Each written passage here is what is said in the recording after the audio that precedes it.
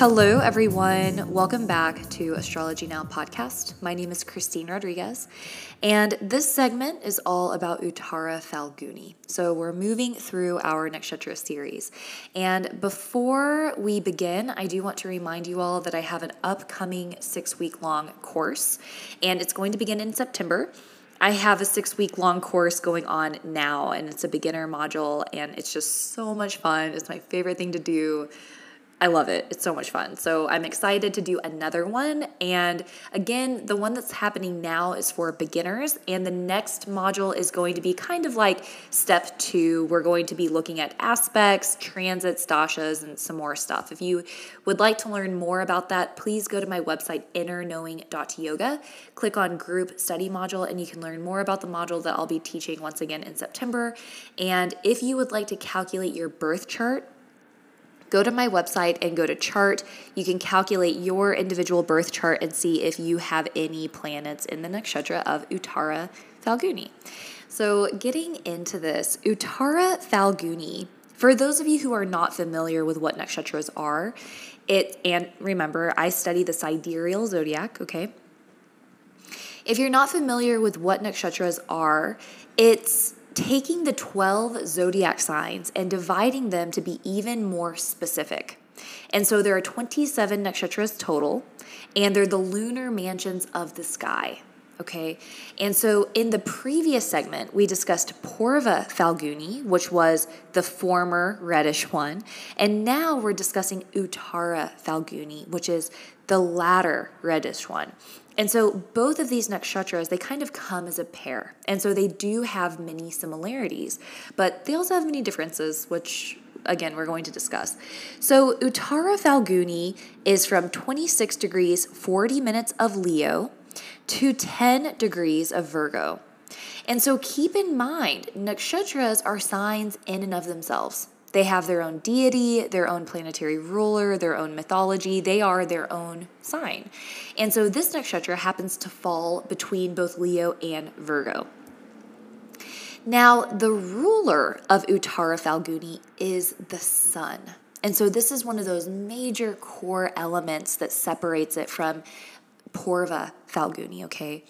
So again, just to kind of give you a visual, Purva Phalguni is the front legs of a cot or a bed, and Uttara Phalguni are the back legs of the cot or the bed. So again, they truly are connected. They do have a lot of similarities. And again, part of what sets them apart is that Uttara Phalguni takes on this solar energy, whereas Purva Phalguni was that Venusian energy of creativity, relaxing, luxury, kicking back. Uttara Phalguni is much more action-oriented. And when Uttara Phalguni falls in Leo, it's like double solar energy because Leo is ruled by the sun, Uttara Phalguni is ruled by the sun. When it comes into Virgo, it's solar energy and mercurial energy.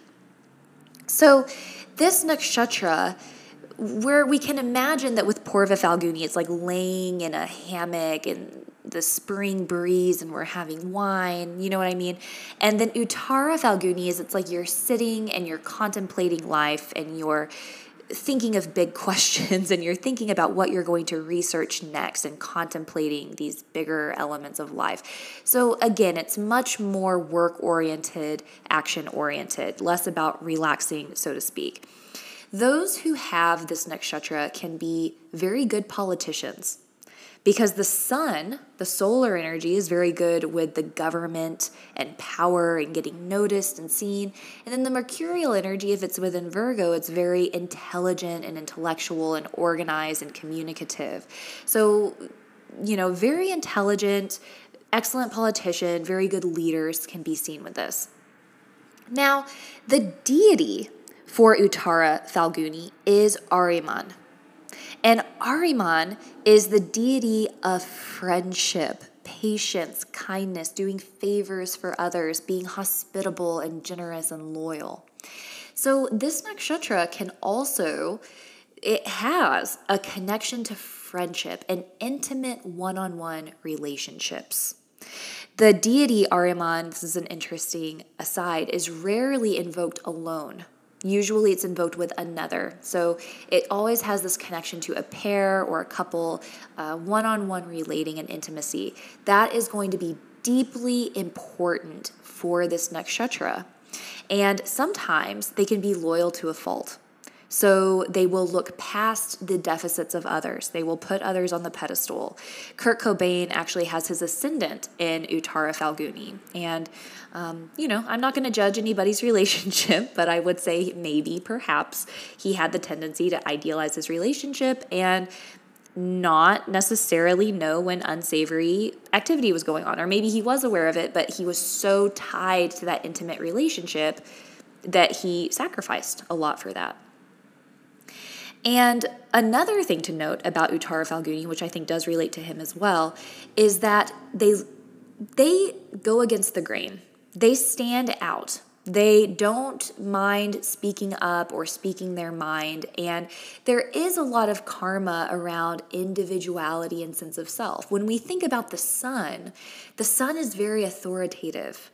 And again, with Uttara Falguni in mind, it's consistent. It's reliable. We know what time it's going to come up in the morning. It's very consistent and loyal, like Uttara Falguni is.